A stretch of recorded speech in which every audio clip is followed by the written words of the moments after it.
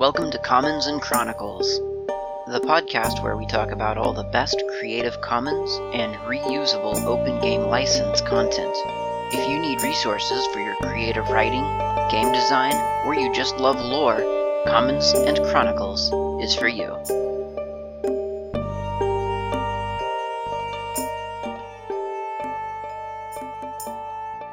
You're listening to Commons and Chronicles. This is episode 21. The second year of this podcast. As I mentioned in the previous episode, I'm trying to broaden the scope of this show to include vaguely game-related items, including gaming mechanics, which is pretty solidly in the gaming-related items category, but it's something that I haven't really delved into too deeply in the past, over the course of the past year and some odd months. Mostly because I wanted to focus on lore and the stories behind the stories. And while I still want to focus on that, I do feel that to do the stories justice, I need to spend time researching all of this stuff, maybe rereading books to brush up on something that I think I remember, but I don't necessarily actually remember clearly. And so while I do that, I'll be covering other stuff about gaming, including gaming mechanics, and anything really of interest to me as a creative type and a gamer, because I figure if it's interesting to me, it's probably interesting to you. So, previously, in the previous episode, I spoke about non-combat experience points, specifically about the Dungeons & Dragons 5th edition implementation of a new experience point system called the 3-Pillar XP system. It covered exploration, it covered combat, traditional combat, and social combat, as we could call it, or social intrigue. And it rewrites the entire rule system of experience points in order to fit into this 3-pillar model. It's quite good. If you haven't heard that episode or downloaded the cheat sheet for it yet, I recommend that you do so. But in this episode, I want to talk about the Pathfinder implementation of the same concept. Pathfinder, of course, in case you don't know, is it is Dungeons & Dragons forked from the main branch or trunk of Dungeons & Dragons, if you will, at the 3.5 edition. So Dungeons & Dragons had 3rd edition. At some point they updated everything and called it sort of casually a 3.5 edition. And then they started on 4th edition.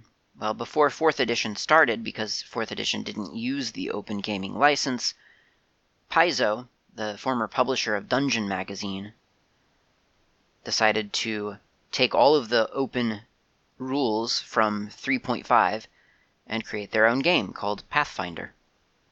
And we have that still today. All of this discussion today relates to Pathfinder Edition 1. Pathfinder Edition 2 is coming out in stores right now as we speak, or possibly in 2 months from now. But it's happening. The playtest is happening truly as we speak, and in a couple of months from the time that I recorded this, which is about 140 days into 2019, there will be a 2nd edition of Pathfinder. I don't know how that will affect what I'm talking about here. Either way, this serves as a good reference point and a good model for how to attack or how to approach non-combat based experience points. So sometimes your gaming group just isn't up for constant, non-stop combat. I mean, no one really is. But some people just don't like the style of play where you're crawling through a map the whole gaming session, anticipating traps, anticipating attacks, and so on. And that's fine. We all know that D&D is supposed to be more than that anyway. Which way you lean in terms of what you'd rather spend the majority of your time doing just depends on you. But it's important, obviously, to have different systems set up for people who don't want to do necessarily the same thing as what some other group likes to do. To account for that Paizo published an entire book, an entire volume on a concept of ultimate intrigue.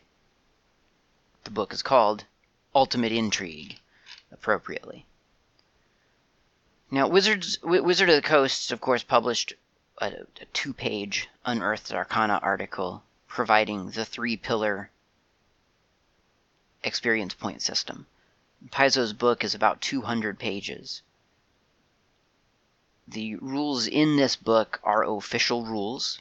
They are optional, but they've been play-tested, and they're perfectly integrated with existing rules. So if you already are familiar with D&D 3.5, or Pathfinder, then these rules can get overlaid on top of how you're already playing without any kind of adjustment.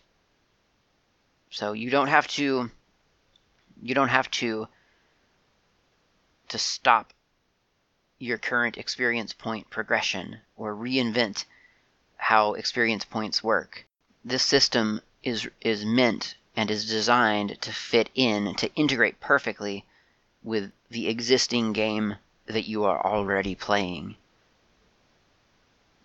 One thing that this book, Ultimate Intrigue, does not provide is the exploration mechanic that the 3-pillar system does provide. However, there are ways to get close to a system with other Paizo products, so I'll cover those as well, so that we do get to the same kind of solution of experience points for people, for combat, for social interaction, and for just general exploration. So the first thing that Paizo does in their Ultimate Intrigue book is to create a new class that specializes in social intrigue. So if a player wants to maybe kill off an existing character, or if they're just starting a game, then to start playing this character who specializes in the social intrigue area, then they can roll up a vigilante, which is kind of a cross. That's the class name is Vigilante, and it's kind of a cross between Batman and Sherlock Holmes, although actually Batman is very frequently likened to Sherlock Holmes anyway. But Batman, Bruce Wayne, and Sherlock Holmes, let's put it that way. So the player can play a socialite by day and a masked Pathfinder hero by night. This is actually a really effective class.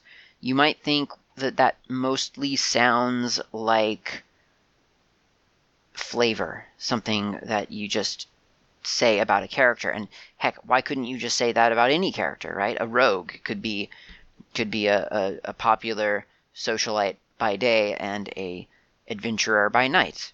Why does it have to be a whole new class?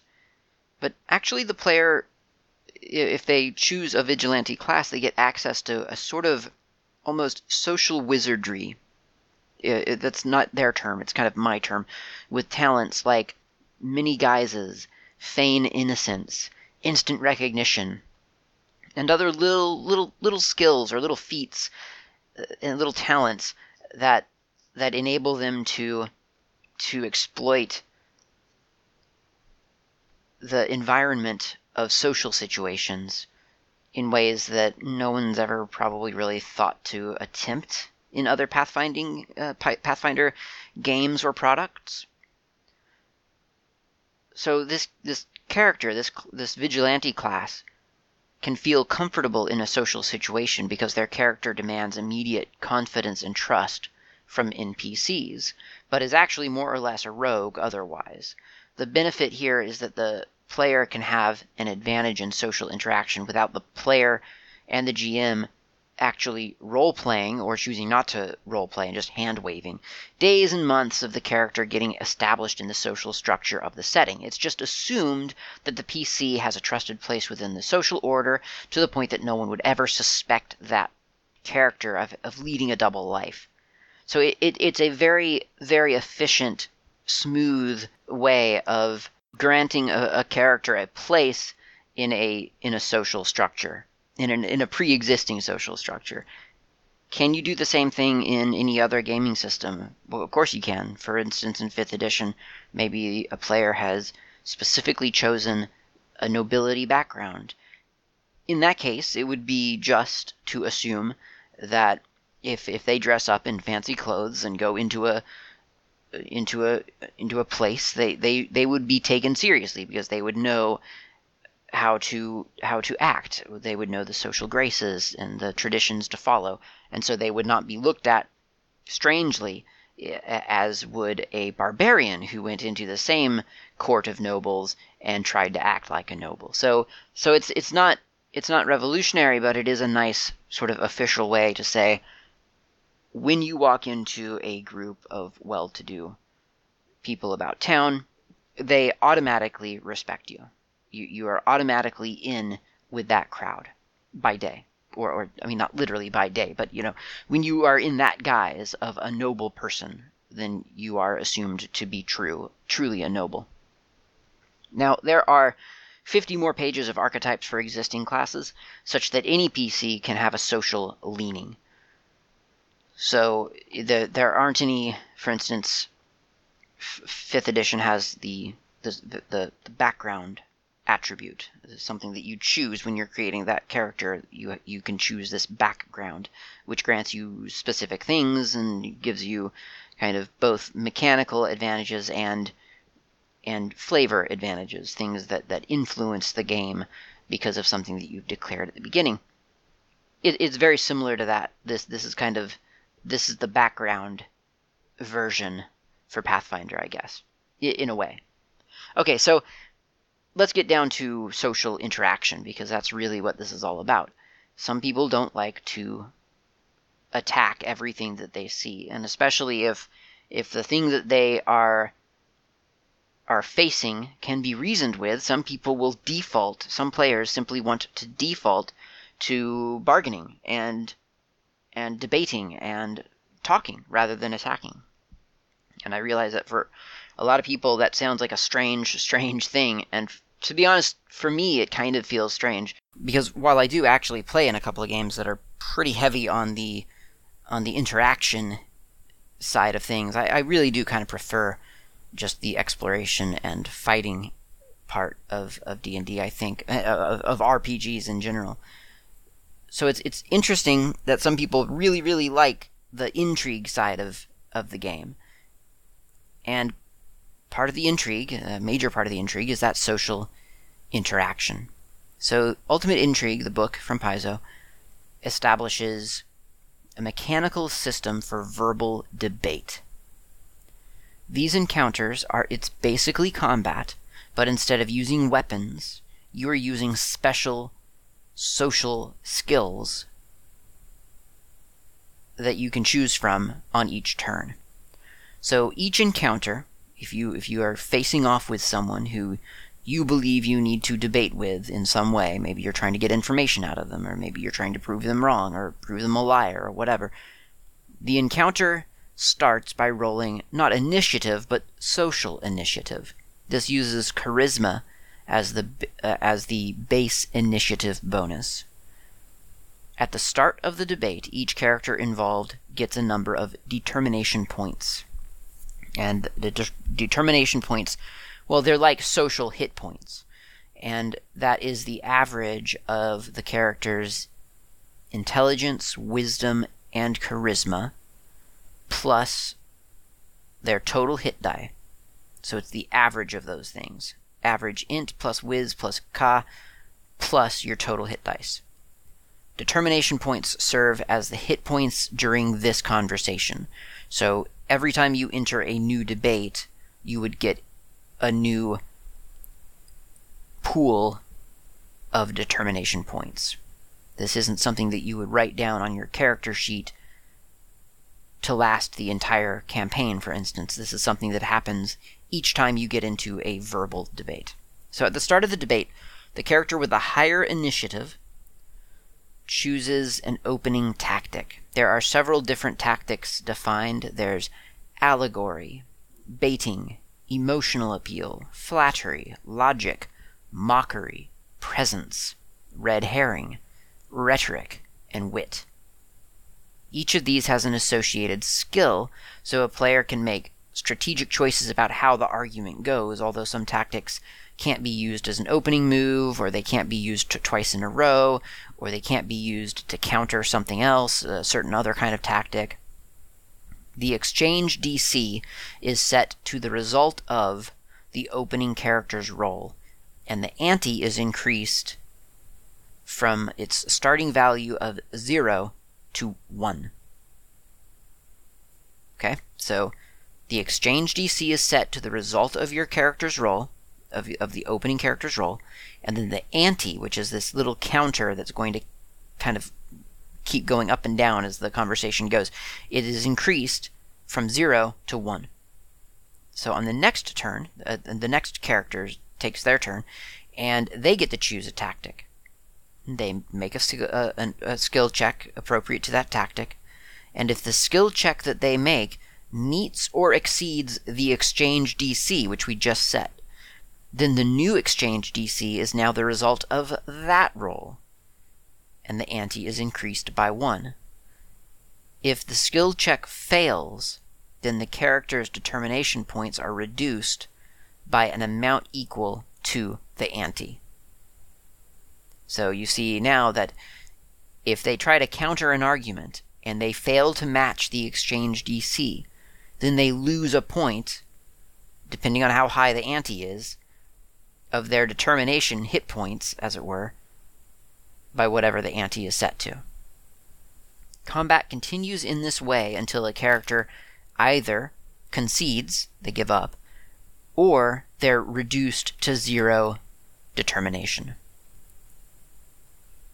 So to bring that in a little bit more into something that you can kind of picture, I'm going to open up Ultimate Intrigue here. I have it as a PDF from a Humble Bundle deal that I got. It was quite a good deal, actually. So for instance, here's Allegory. Allegory. You use a fable or parable featuring an underlying message to frame the debate. While it is sometimes difficult to use allegory in the heat of an exchange, it makes a very effective opener. So obviously this one would be a good opening move. The associated skills that you can roll to do an allegory as your opening move would be knowledge history, knowledge religion, performance act, or performance oratory.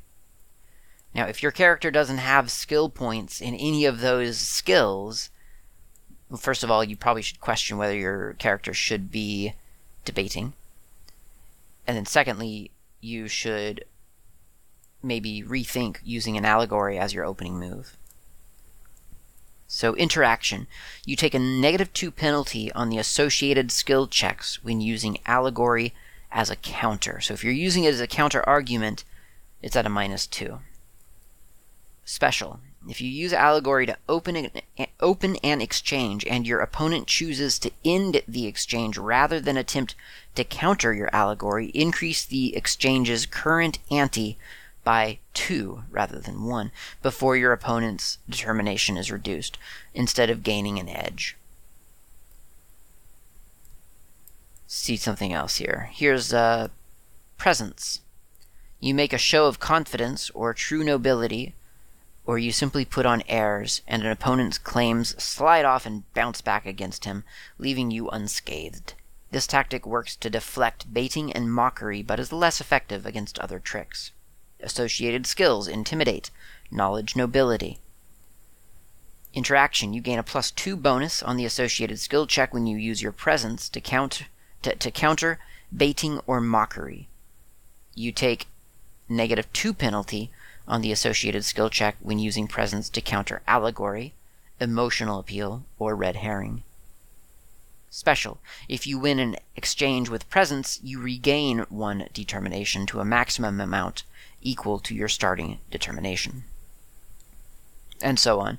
So that's the kind of moves that your players have to choose from. And because each one has certain conditions and certain penalties and certain benefits depending on how it's being used, and they each have different skills that are associated with them, your character, the player characters can choose how to.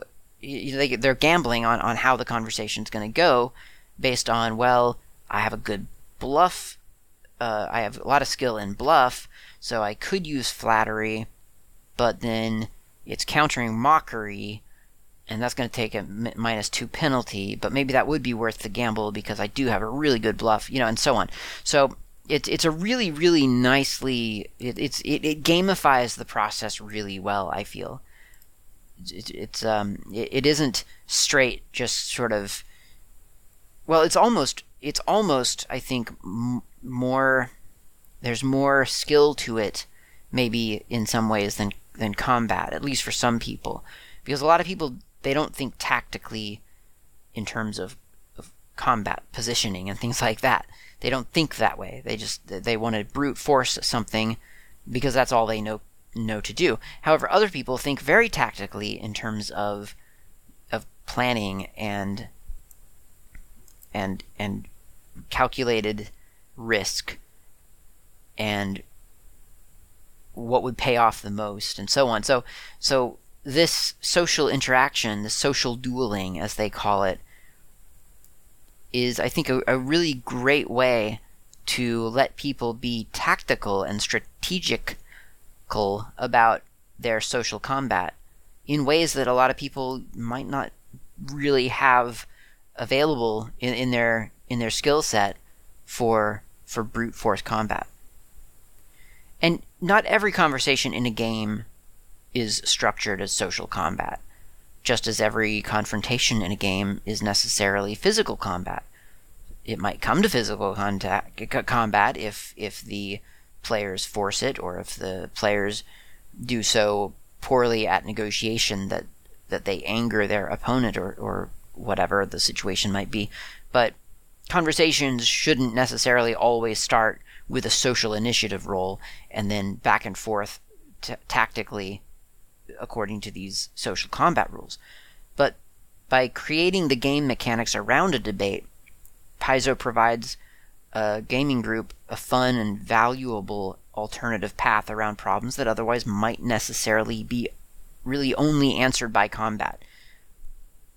Because I think when we're playing, there's not really a signal for the GM to know when to give up the information.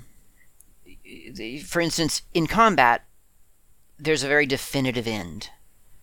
There are hit points that are depleted to 0, and maybe there's a note written in the module that says when they are reduced to half their hit points, they surrender. Okay, well, again, a definitive end.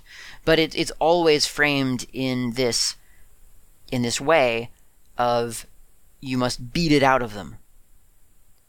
Whereas in social combat, without a system around it, there's no trigger for that. It's just player against GM, and all the GM really knows is that they've got some information. But how does the GM know when to provide that information? It's written in the module that Captain Von Bad Guy won't tell them the location of the secret hideout, and it might even say that he will refuse to tell them until death or something. But again, that assumes that they're going to get into a combat situation. And so if they're just debating with Captain Von Bad Guy, then how do they ever know? How does the GM know when it's too soon to give up the information?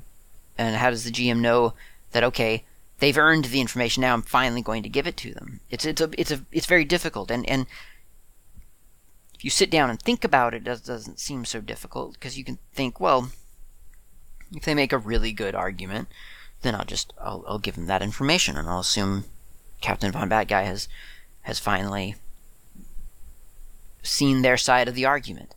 But when you're in the thick of it, when you're in the moment, and you're being verbally dueled with by a player who may or may not be quite a lot better at it than you are as a GM, it's a lot harder to make out those lines where those thresholds are. So a social mechanic which has determination points, and if those determination points are reduced to 0, then that's the signal. Then at that point, obviously, the information needs to be given to the players because they've won that round. Social dueling as a quantifiable option lets players choose to attack, quote-unquote, what blocks their way to success with words rather than a physical fight. And it's, like I say, it actually provides them with tactics and strategies so that it turns into a fun and powerful encounter that feels like they've won something at the end. It's actually very, very effective.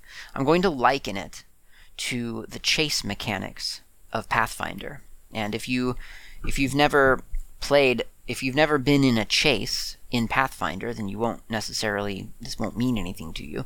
But it's similar to this. Now it was provided, the mechanics for chasing is provided in the Dungeon Mastery Game Mastery Guide is what it's called in the Pathfinder world. You can think of it as the DMG of the D&D world.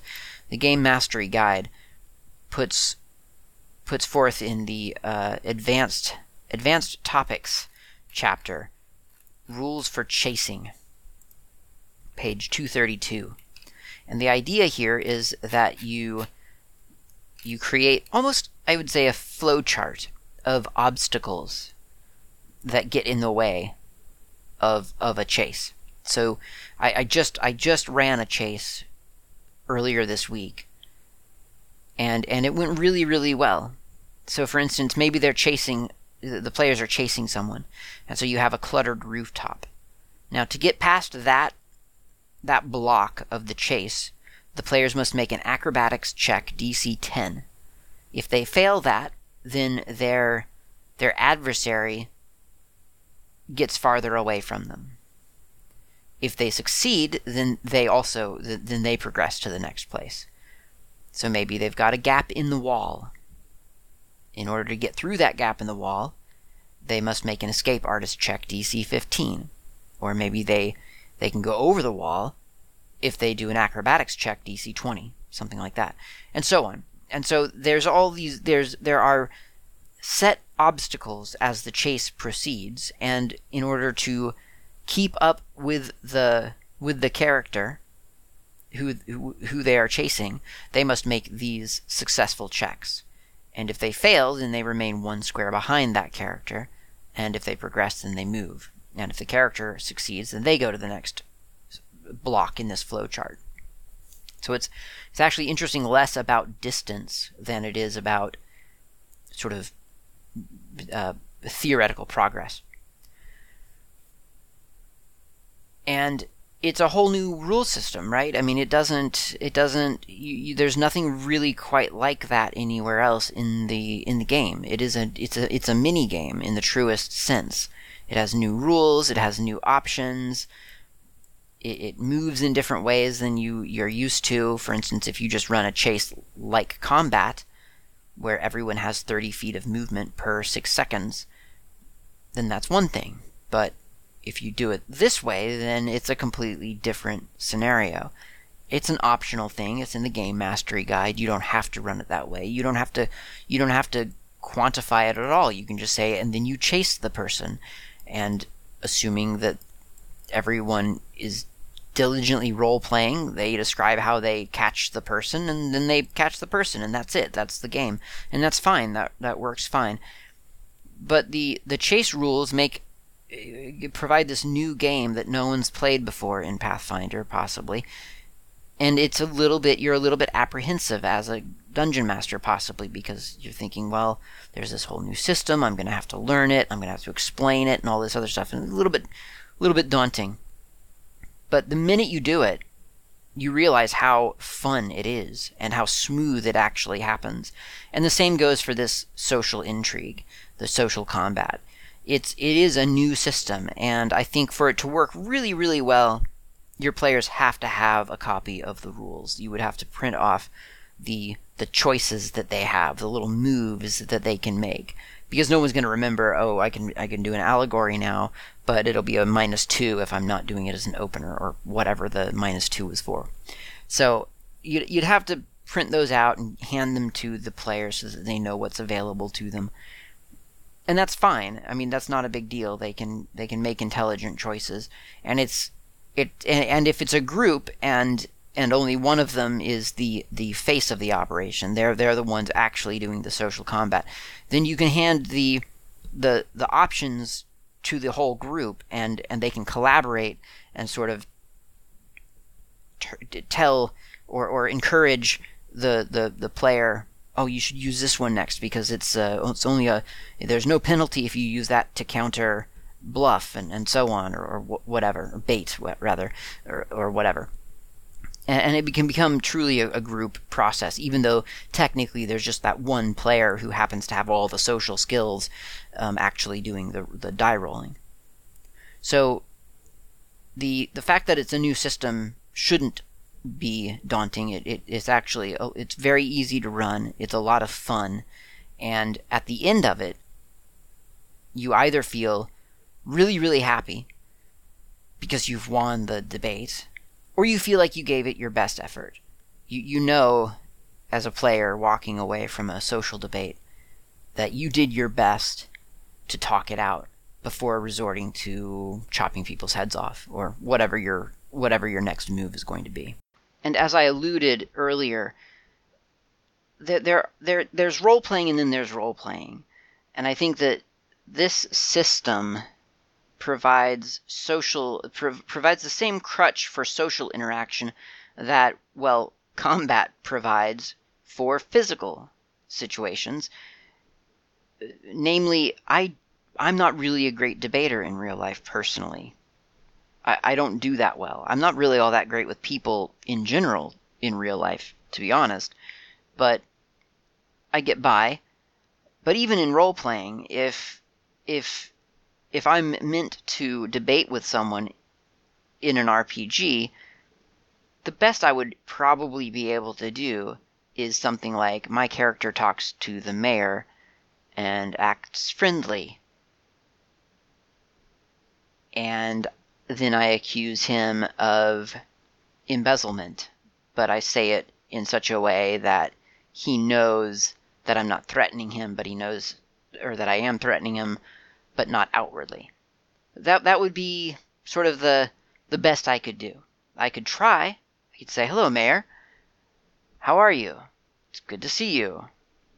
How's running the city going for you? Oh, it's going well, you say? Well, that's good. That's great.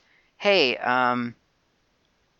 I noticed that there's 10,000 gold pieces missing from the coffers. I mean, that's the best I could do. I don't know what to say. I don't know how to intimate to people that they're embezzling something without just coming out and saying, hey, I think you're embezzling stuff." So, in other words, I would not be very good at social interaction in an RPG because I'm not very good at social interaction in real life. So having a system whereby I know that I need to approach the mayor, I know that I need to accuse him of embezzling, but in such a way that he doesn't have me, arrested for offending him or something. Now I can do that. I can roll social initiative, tell the GM what my goal is to do here, and then we can battle it out with abstracted social combat moves. Is it for everyone? No, probably not. Some people don't want systems around really anything. There's a big movement out there, I think, nowadays, where rules light is the thing to do, and everyone should just be able to tell a story together, and that's what role-playing really is all about. And that's fine. If that's your style of playing, then this probably is not for you. This is a mini game of social interaction where you don't have to actually interact. It is probably the antithesis of role-playing for a lot of people out there, and that's fine. This is a very, very mechanical way of dealing with something that for a lot of people should be pure role-playing, and this is where the RPG experience should excel, because you can say whatever you want to say and so on. And I understand that it's not for everyone. But if you find yourself or your group in a situation where maybe role-playing the social combat or the social interaction would not work as well for you, then consider this. This might be the thing to look at.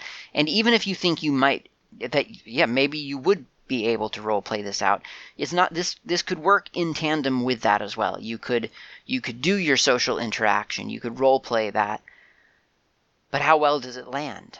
Well, roll your die and find out. What kind of argument have you just made? Well, you've been calling him a peacock too proud for his own good, so maybe we would call that mockery or something. So roll a skill check associated with the mockery category, and we'll see how he took what you just said. So, in other words, even if you're role-playing it well, you may still want those markers, those clear markers of, oh, you just won that round, or oh, you've just lost the entire combat, so now the mayor has to admit to you that he's been embezzling, and he has to tell you the location of the gold, or whatever the end result would be. Okay, so let's talk about exploration now.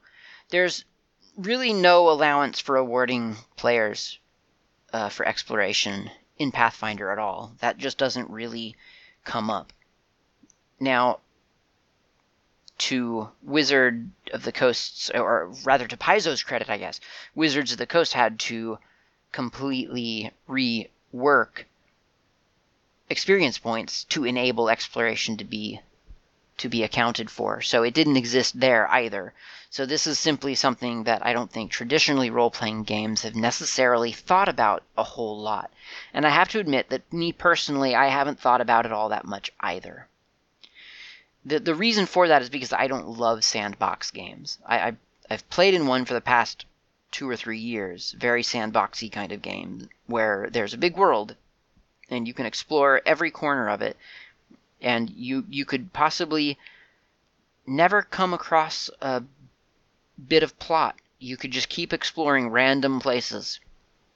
And the GM was perfectly happy to describe every little detail. It was pretty amazing, really, but that's not my style generally of playing, and it's certainly not my style of dungeon mastering. I just don't, that's not what interests me at all.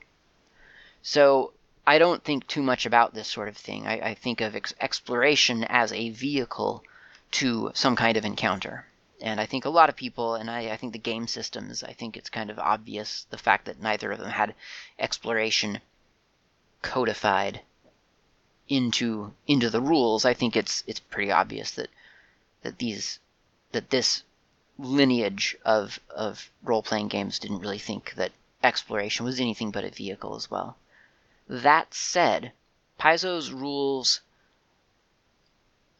for exploration there was some stab at awarding people for exploration in the pretty popular Kingmaker adventure path.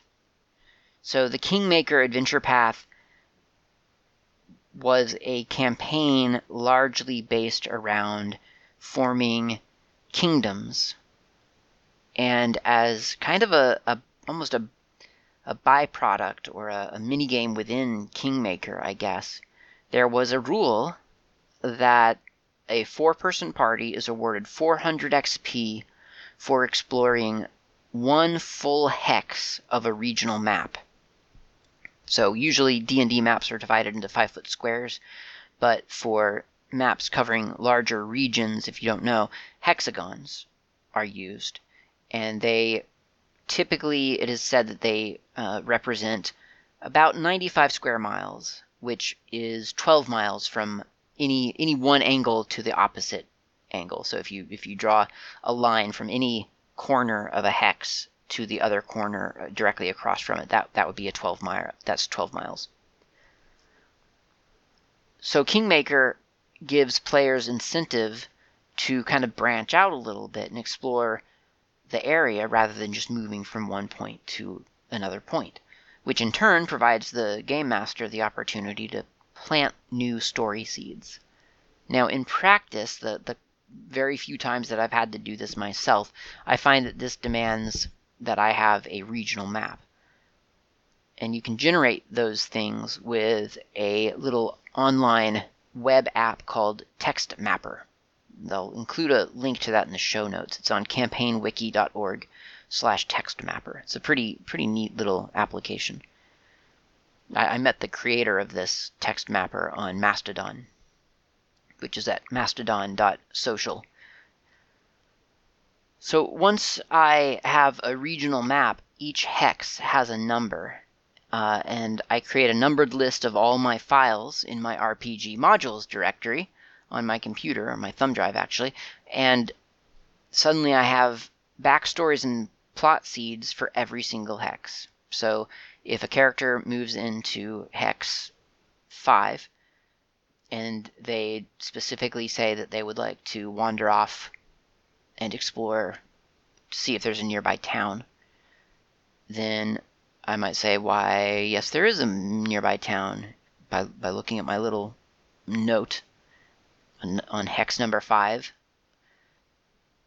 And that note would point me to a specific module that I own, and therefore I know that in that hex there's this little story hook, whatever it might be, whatever that module's about. So for instance, maybe they move into hex, 11, and they encounter a villager on the road all of a sudden, because they've explicitly said that they're going to go exploring a bit. So they encounter a villager on the road complaining of a ghoul infestation in a cave along the road.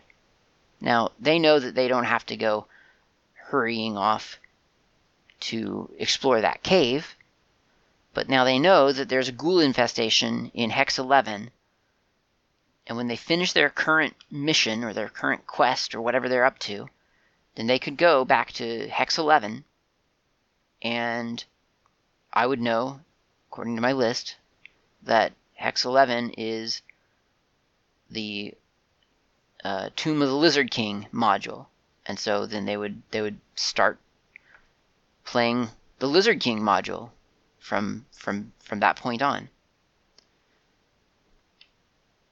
They would also get 400 XP for having found that story seed. Now, could my players game that system? Well, yes, they could just know that I'm going to give them 400 XP as long as they declare whenever they move into a new hex, we explore. So I don't do it quite as rigidly as that. I simply have the story seeds available to me, and if they spend time role-playing exploration enough, then I will give them the story seed and the 400 XP for having found it. So it's a little bit of a looser system than the social combat system, but it does work for me, and since it's in Kingmaker Adventure Path, I figure that's close enough to being official, and it generally works out. I don't really have a problem with my players advancing too quickly, so throwing them 400 XP for specifically and explicitly exploring, I don't think that's such a bad thing. So there you go. Between those two things, Kingmaker and Ultimate Intrigue, I'd say that Paizo covers non-combat XP pretty well, and in an integrated fashion. You don't need to know any new systems necessarily, you just need to know how Pathfinder works, and these rules fit into that framework, which makes them pretty easy to run, at least I have found. Like I say, this is pretty typical of Pathfinder in general. Their integration is pretty tight. So if you know how to do Pathfinder, if you know the character sheet well enough to run a game, then when presented with these new systems, whether it's social combat or Kingmaker exploration or chasing or whatever it might be, it doesn't take you that long to learn the ropes of that new system. And the way that I've done it myself is I simply declare to my players, okay, you're in social combat now. Here's how that works. And that kind of announces to them that, hey, this is a new system. We're gonna break out of our normal stuff, and here's how this works, and here are your choices. And so let's go. And then it works. It works brilliantly. Nobody's thrown off by it. Nobody's intimidated by it. It's a very common thing. And as long as you come across as a dungeon master as confident and up to try something, then generally I find my players are happy to try it. And so far, everyone's liked it. I've never had a bad experience with these add-on systems so far. That's about all I have for non-combat XP for Pathfinder. I hope this has been informative and helpful, maybe giving you some ideas of how you can manage some of these non-combat situations yourself. In the next episode, I'm going to talk about a loose system that I developed before discovering either of these two systems for non-combat stuff, and I just want to present it to you as an option. I don't believe that it's better than either the 3-pillar XP or the Pathfinder solutions. It's just another solution. So I will talk about it in the next episode. Thanks for listening. Talk to you next time.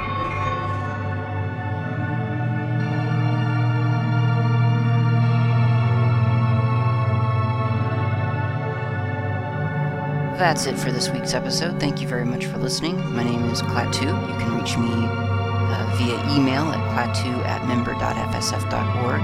You can also usually catch me in IRC as Not Klaatu. I'm on the Freenode network. Thank you very much for listening, and I'll talk to you next time.